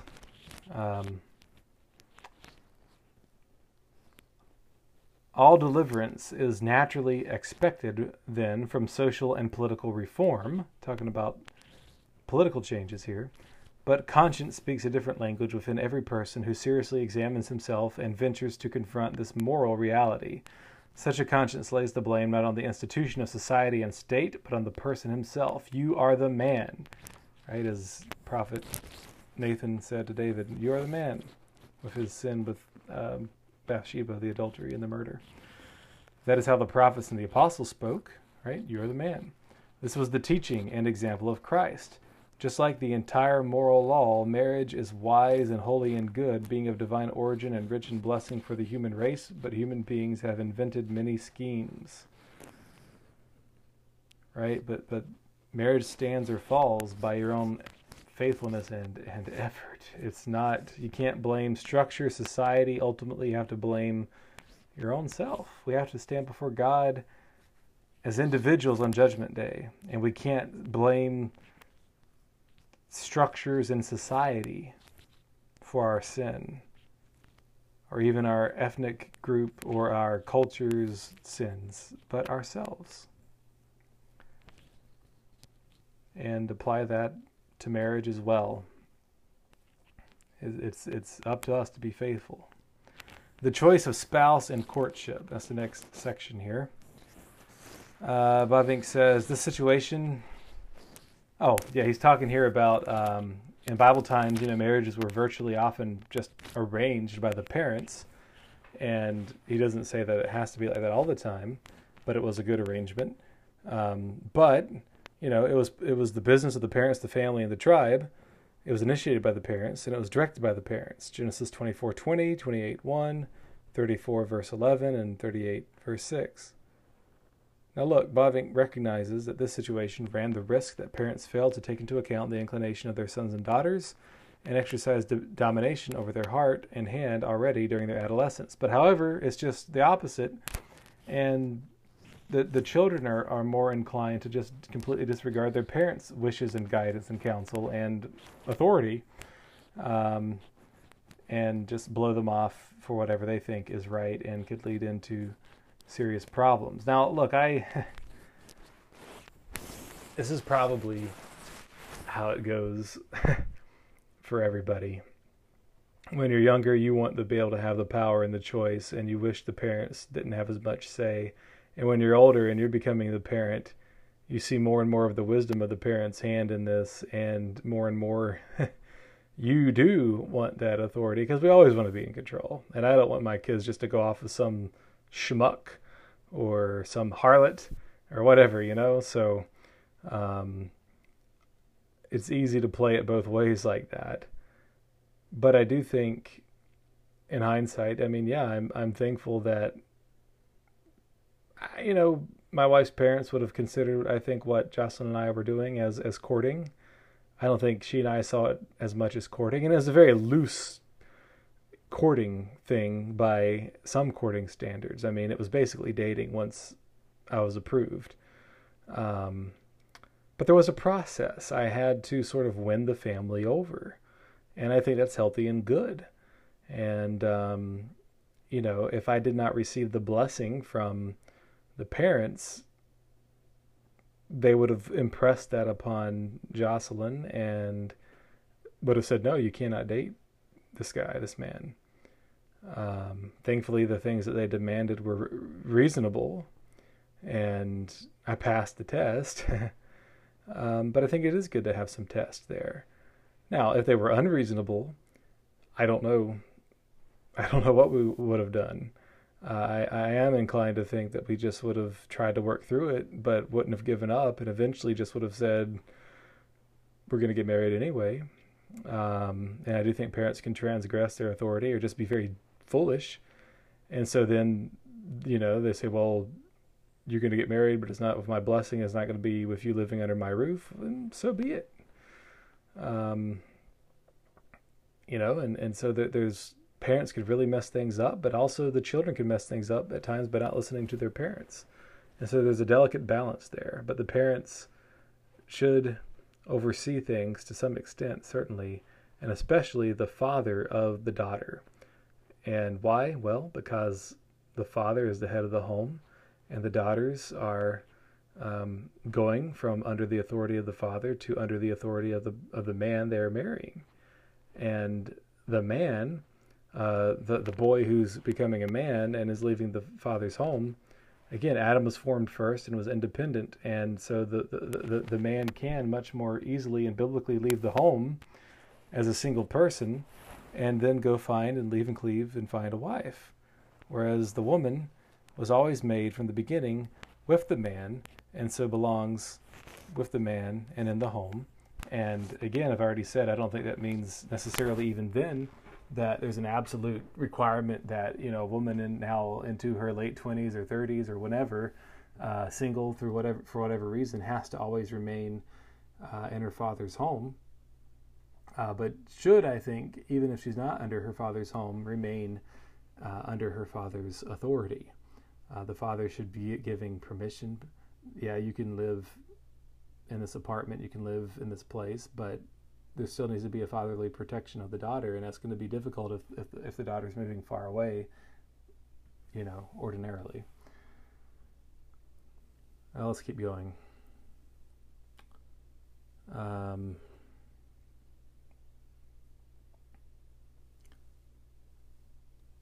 So choosing a spouse, Bavinck says, certainly great significance may be attached to the affection of the heart, as long as it is genuine and not merely a flush of infatuation.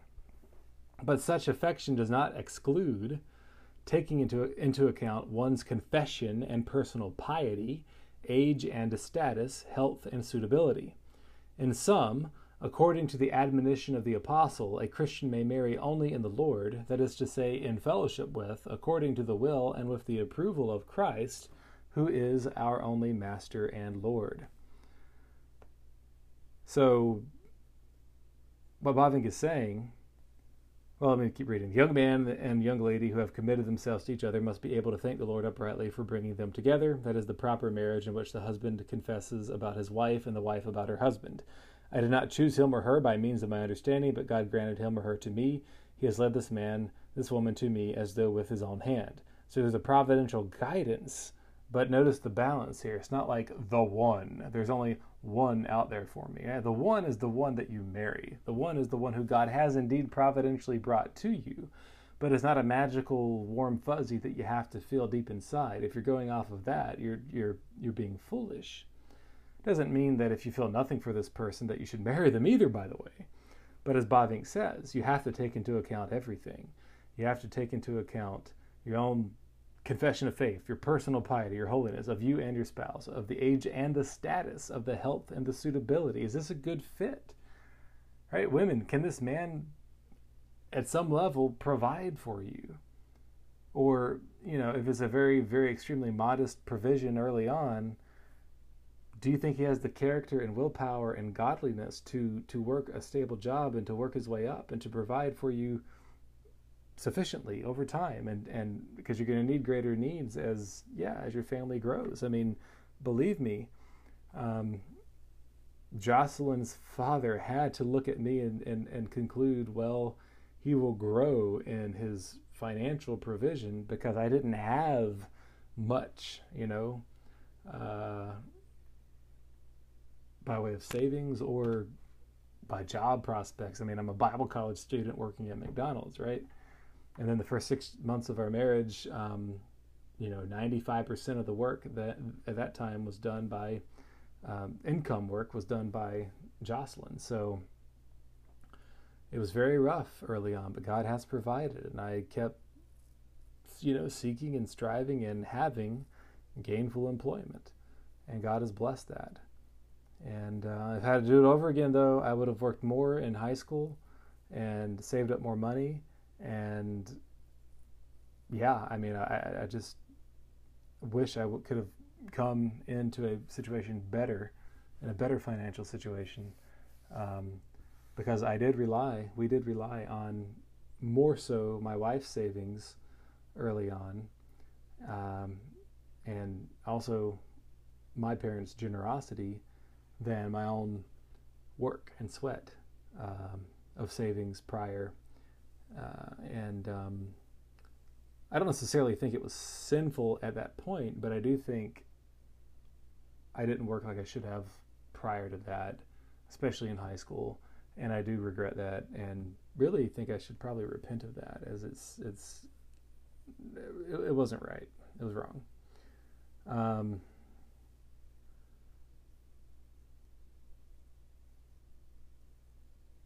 He talks about the engagement time and says, look, here's the time to really, learn self-control, and to learn what it's going to look like to live together. He's not talking about cohabiting or anything like that before you're married, but it's a really good time to as a restriction of freedom, that calls for patience and self-control. Engagement is the forecourt to the sanctuary. It supplies a sacred right and at the same time imposes an enduring duty.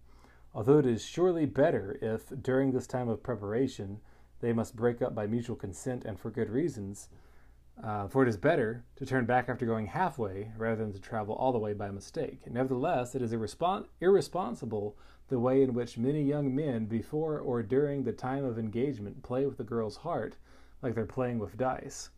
And I think in our culture today, men can do that, and women all the more can play with men's hearts, and because just women have greater freedom culturally in relationships as well too.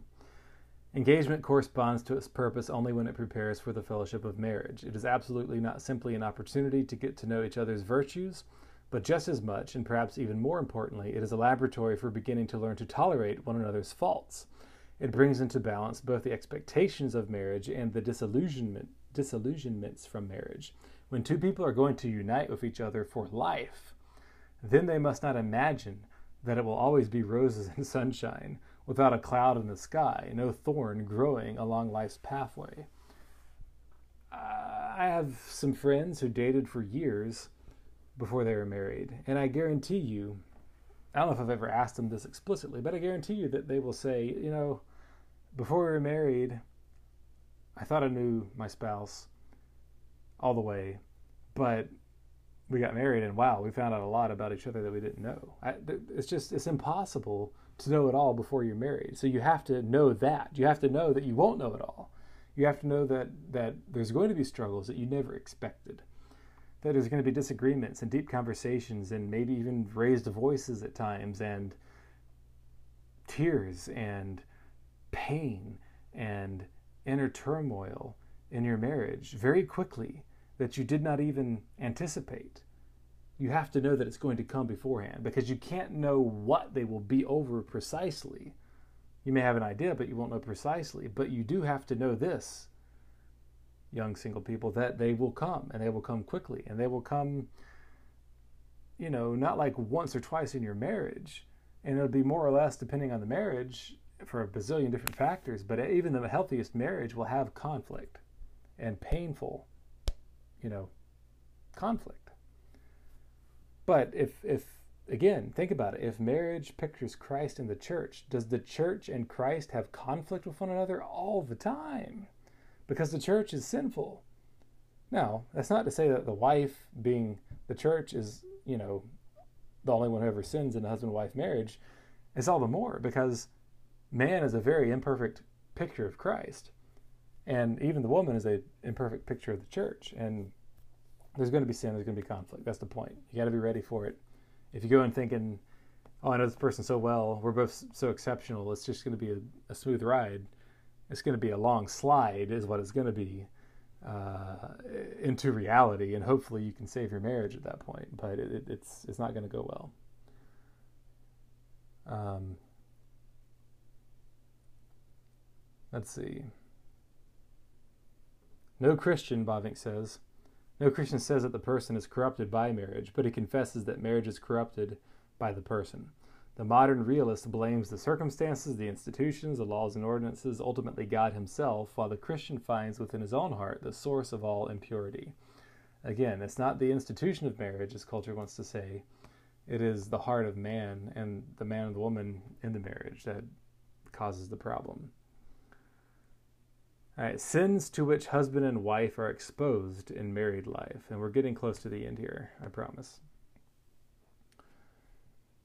To those adversities and crosses that overcome those who are married belong not only the various risks of life, disaster and accident, sickness and death, need and misery, but to these belong also the faults and sins that married people need to put up with in one another. Often husband and wife are each other's cross. I mean, think about that. And if the wife is not the husband's cross, or the husband the wife's cross that he or she must carry, then each has one or another quality that is a disappointment or an irritation to the other. Bavinck's saying, look, you're either crosses or disappointments. And that's just reality. I would not call my wife the cross, the thorn in my flesh. That's not a happy marriage. And I know my wife wouldn't call me that either, because we talked about this today when we read through this. But look, I think we have, my wife and I, a great marriage. I would stack my marriage up against anybody's marriage that I know. And I would hope most people would be willing to say that. And say, look, we got the best marriage. We got a great marriage. We have so much joy and delight in each other, in our family. It's rich, it's beautiful, it's wonderful. I wouldn't trade it for the world. I love my wife. She's the deepest blessing. I thank God for her every day. But we both would recognize that there's disappointments that we have with each other, and we irritate one another. Right? Do you think brothers and sisters bicker and fight? Yeah, they do. Now, I have a much older sister who we never lived with in the same home, but even when she would come to visit when I was younger, we'd bicker and fight. It didn't take long. It's natural sibling rivalry. Well, brothers and sisters aren't married to each other, but they're around each other all the time, and they're around the same age, and they're having to learn how to deal with their gendered differences. Well, something of that is true, in marriage as well. You're the same age. You're having to deal with some of the same things. Obviously, there's a different relationship there, but there's similarities there, and there's going to be irritations. And not just those different gendered irritations, but irritations of intimacy, right? Because you're husband and wife in marriage. I'm not just talking about, in the bedroom irritations, Though every marriage is going to have its own disappointments and irritations there too, certainly. But just overall, trying to be a good husband and not doing it the way your wife wants, or your wife not doing what you want, and just there's always going to be these things that are there too. And so you have to constantly grow and fight. Marriage is a battle. It's a glorious battle. It's a delightful battle. But it is a battle. And if you're not fighting, then you're not loving. And again, what do I mean by that? That could be taken out of context.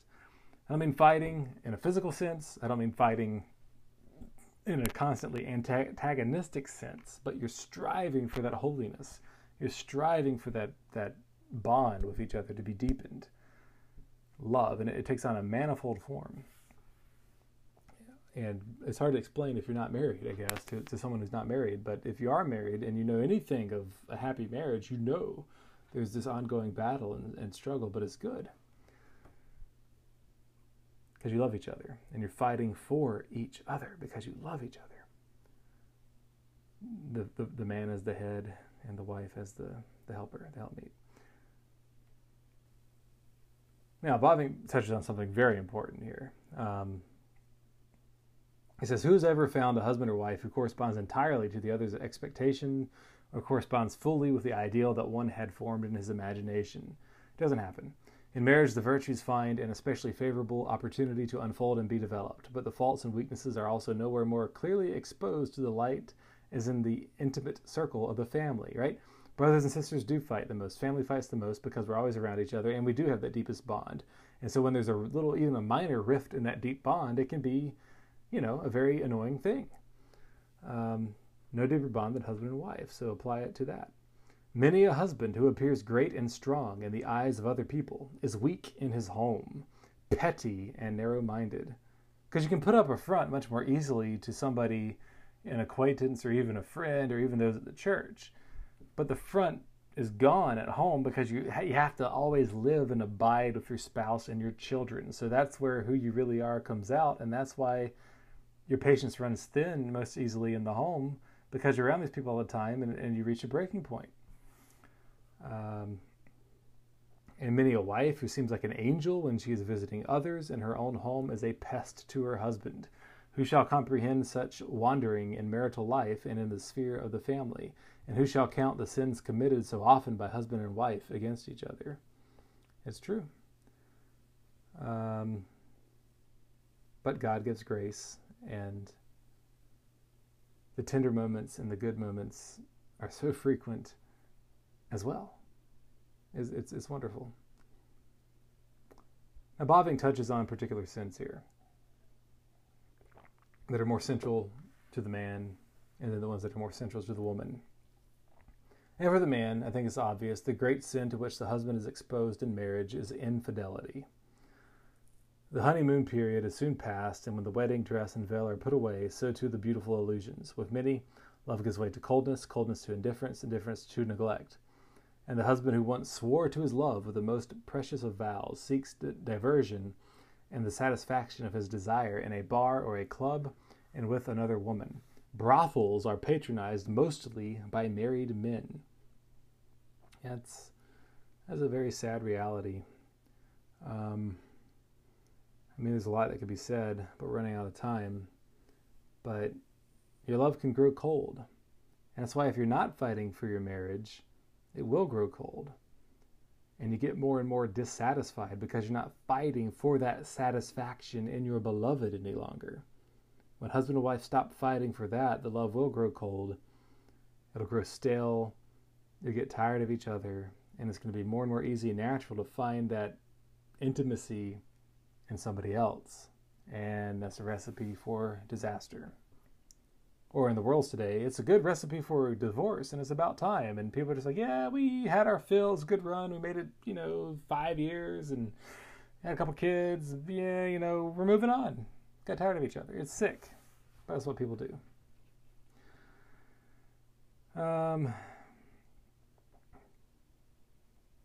What does not Jesus Christ keep fighting and striving in us by his Holy Spirit to present to himself us spotless brides without spot or blemish Is not that what the husband on earth is called to do with his wife, to sanctify her by the washing of the word? We got to keep fighting, men. Wives, you got to keep encouraging your husband to keep striving for that holiness. We got to keep working together for that. And he says the great sin to which the wife is so easily liable and against which she must struggle is stubbornness. Right? Stubbornness, insubmissiveness, not listening, not learning, not obeying. I know, I said it, obey, just like God does. The wife,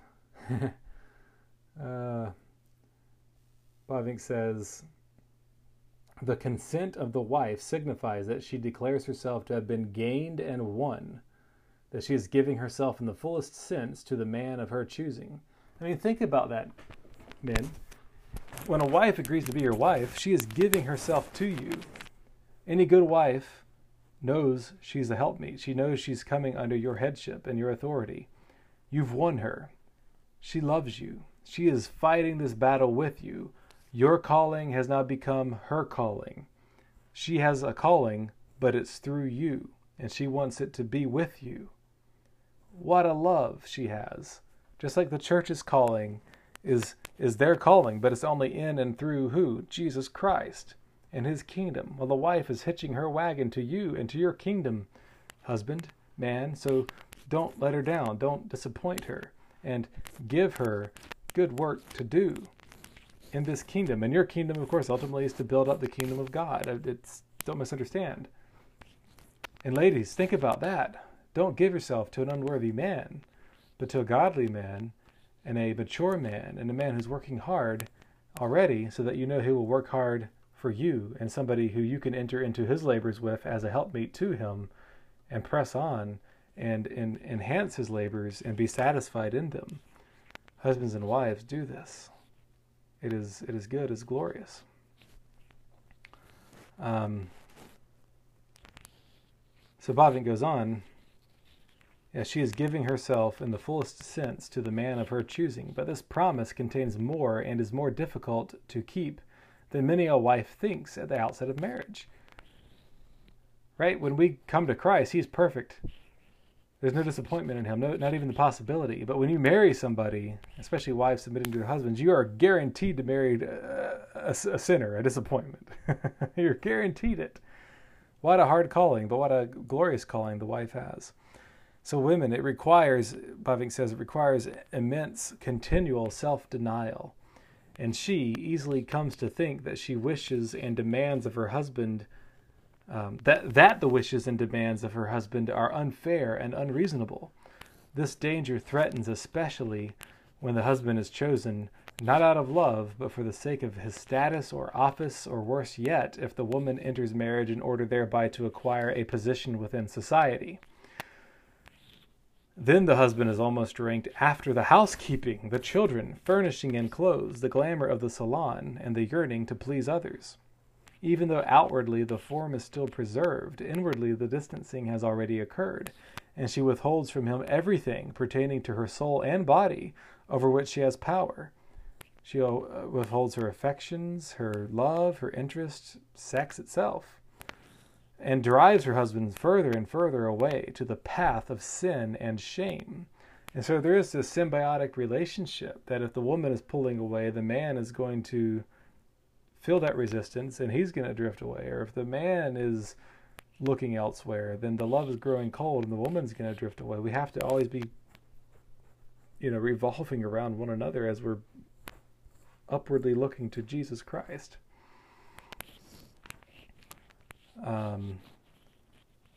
Some have described it, and it's really helpful. If man is regarded as planet Earth and the woman is the moon, then the moon is revolving around the man as both are revolving around the sun, and the sun is God or Christ. And I think that's a pretty healthy way to look at it, as long as you don't lose sight of both of you ultimately are revolving around, Christ himself. But the woman as a helpmeet is oriented around her husband as they are both oriented and revolving around Jesus Christ.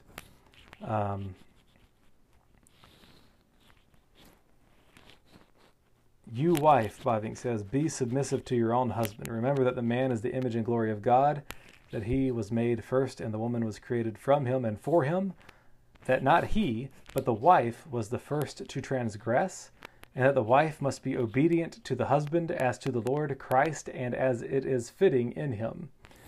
And verses for that, 1 Corinthians 11, 3 through 9, Ephesians 5, 22 through 23, Colossians 3, 18, 1 Timothy 2, 12 through 15. Let's see. This admonition in Scripture is fortified even further with a twofold addition. The first is this, that the wife must show obedience to the husband so that the word of God might not be blasphemed on account of her. Titus 2:5. For the same word prescribing obedience for the wife also commands obedience from children toward their parents, from the servant toward his master, from the maid toward her mistress, from the citizen toward his government. If the wife is disobedient toward this word of God, then she is setting a bad example for her children and servants, and she is also provoking them to disobedience. This evil works its way out from the small sphere of the family throughout society and the state, and undermines the foundations of both. And so feminism destroys society, and that is where we are, guys, 100 years after Bavinck wrote this, where feminism is running all authority and submission structures amok. Because at the most intimate level between husband and wife, if it goes awry there, where it should most naturally and tenderly be expressed and found, if husband and wife are butchering it there, then it's going to get butchered elsewhere. It's going to have a ripple effect everywhere. The other edition points out that the wives who, in accordance with the command of the Lord, are submissive to their own husbands will perhaps, by their behavior, win these husbands to the Lord. Men who, through the preaching of the word, were not brought to faith. 1 Peter 3:1. When the husbands see the power of the word in the life of their wives, they too will surrender to that word and glorify the name of God. That's the power that a godly woman with a quiet and gentle spirit has. That her very actions, show something of the aroma of the gospel and can lead the unbelieving spouse to see the impact of the gospel on his wife and lead him to faith and repentance as well. Man, this chapter's longer than I remembered. Boy, oh boy, we're going to come close to 2 hours. I do apologize. I hope you're enjoying it. I hope you break this up into a couple pieces and get through it and find some good nuggets amidst my rambling. Next, the subjection of husband and wife to the command of God.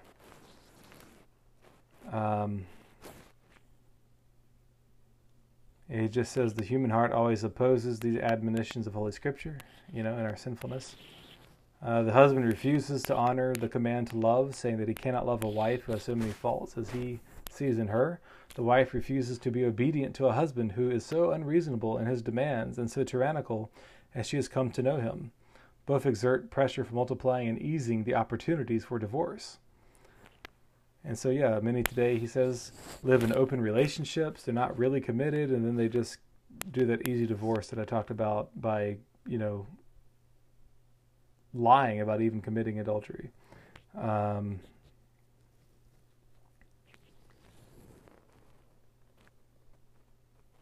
he goes on, he says, if you abandon this path and begin again to live according to God's commandment, if you turn back to the right way, if the husband once again loves his wife and the wife is once again obedient to her husband, then unity and peace and love will return. Then the marriage will be established, the family renewed, the wife restored in her honor, society reformed, the state reborn. From the family outward, blessing and prosperity will once again spread across all the nation. And I've really just begun in the last couple of years. I've believed this at some level and have tried to live it out, but seeing it more deeply, I didn't have all this, and I'm still learning, but I definitely didn't have all this at the beginning of my marriage, and I've come to see it as such paramount importance for Christianity, for godliness. If you can't get husband and wife, man and woman right, what can you get right? Even within Christianity, and even further in society. We got to get this right. Um,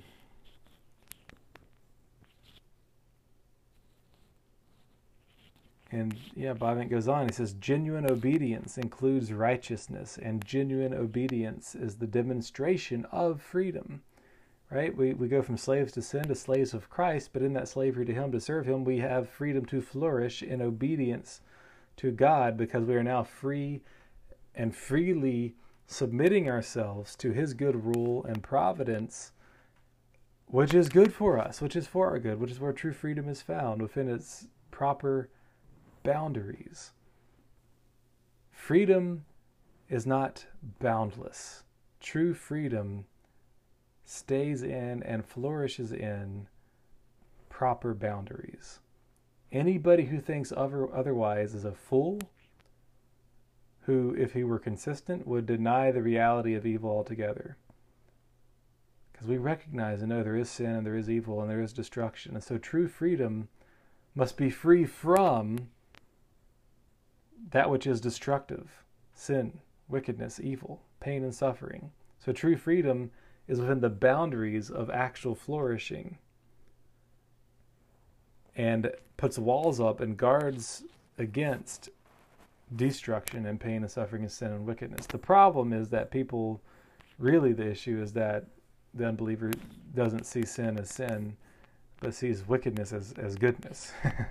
So they see boundaries too. It's just inverted. It's just turned on its head. Bhavink goes on. Thirdly, Scripture declares that the love of the husband for his wife and the obedience of the wife toward her husband must be shown in the Lord and as is fitting in the Lord. Colossians 3:18. Again, the wife does not submit to her husband when he commands her to do wicked and evil things, or if he's abusive and beats the living daylights out of her, or just treats her like an animal. I'm not saying that gives her an immediate path to instantaneous divorce, but I am saying it definitely gives her recourse to legal protection, to go to the government and to go to her elders, and for the elders to rebuke the husband and call him to repentance. And it may well lead to legitimate grounds for divorce.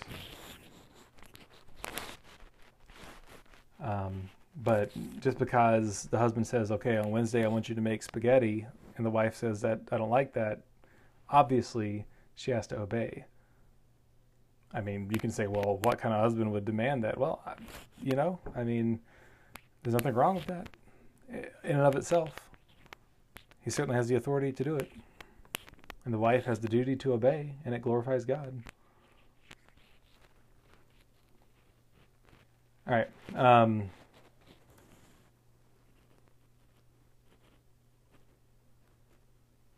Bhavink talks about our highest calling is to Christ above all, that he condemns divorce so strongly, but nevertheless also can demand that one would forsake husband or wife, parents or children, house or field for his sake and follow him.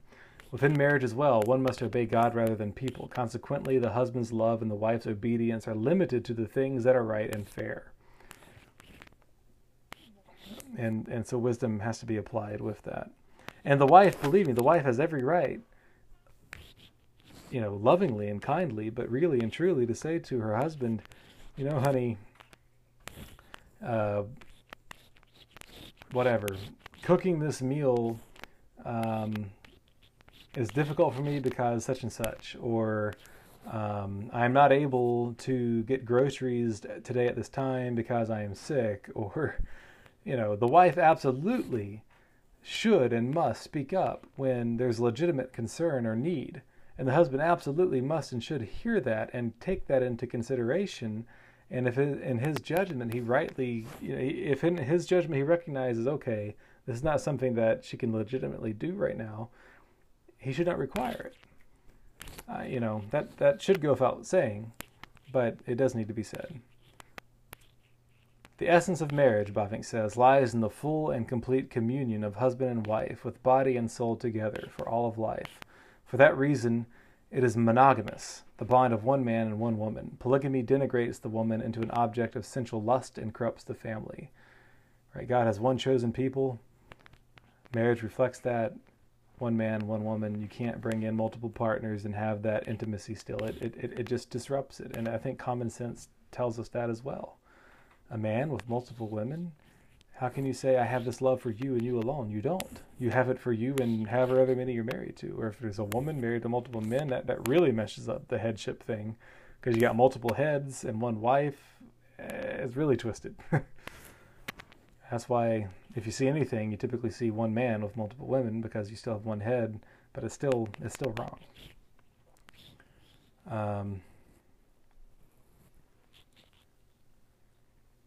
All right, well, let me just close with this last paragraph in this chapter, and then finally we will be done.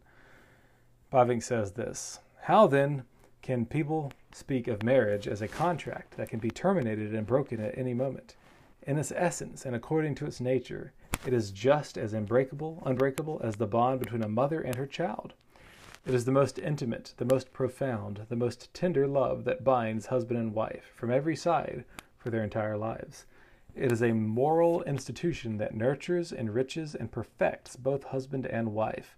Church and state neither invented nor instituted marriage. They can only validate it before God and before people. Marriage itself is of divine origin. He established the law for marriage, a law that binds every person, as well as the church and the state. He created it as a reflection of that most intimate fellowship that he in Christ enjoys with his church.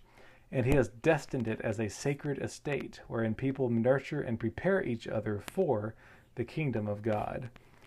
And so I hope overall, on balance, for those who are not married, this is an encouragement. Marriage is hard, but it's the highest earthly delight there is. Outside of salvation, there's been no greater blessing than being married to Jocelyn. And I would trade everything, absolutely everything, to be married to her, apart, of course, from my salvation. And the same thing with my children. I would trade nothing in the world for them. You could not give me $1 billion, $1 trillion, all the mansions in the world for even one of my children. I love them all. I could not ask for anything more than my wife and children. They are the greatest riches and delight that you could possibly have. Scripture extols the virtuous woman as greater than rubies and gold. I mean, if you look at the book of Proverbs, the wise life, the well-ordered life, get wisdom, get a godly wife, and get godly children. Right? Get the Lord and know him well. Get a good and godly wife and know her well, and get good and godly children and know them well. And enjoy God, enjoy your spouse, and enjoy your children. Women, find a godly man, same thing. That is where the blessings are. Sacrifice for those things, for wisdom in the Lord, for a godly wife, and for godly children. Be fruitful and multiply. Don't sacrifice children and delay marriage for the sake of money or ease or pleasure. The true pleasure is in marriage and with your children, serving unto the Lord for Christ and his kingdom, glorifying him in that. That is where the true pleasure is found. It's hard work. It almost will guarantee that you'll make less money, but it'll be worth it, because you'll be someday, Lord willing, with your wife and children in heaven. Perhaps not married anymore, right? But you'll still have an intimate bond with them, and you'll all be there with the Lord. And that will last forever into eternity, right? Store up for yourself treasures in heaven, God says. Well, your spouse and your children redeemed in Christ are treasures in heaven. But money and your house and your little mansion or whatever isn't. So as Scripture says, better a morsel of dry bread where happiness is found, with laughter in the home, than a mansion with bitterness in the home.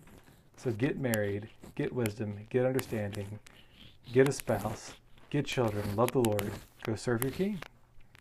All right, next time we'll be on chapter 8. And we're finally over halfway through the book, believe it or not. It seems like we should be further than that because we only got 3 chapters left. And the next chapter, chapter 8, is family and nurture. And I do pray and think I will make those shorter, that one shorter than 2 hours. Thank you for listening. God bless.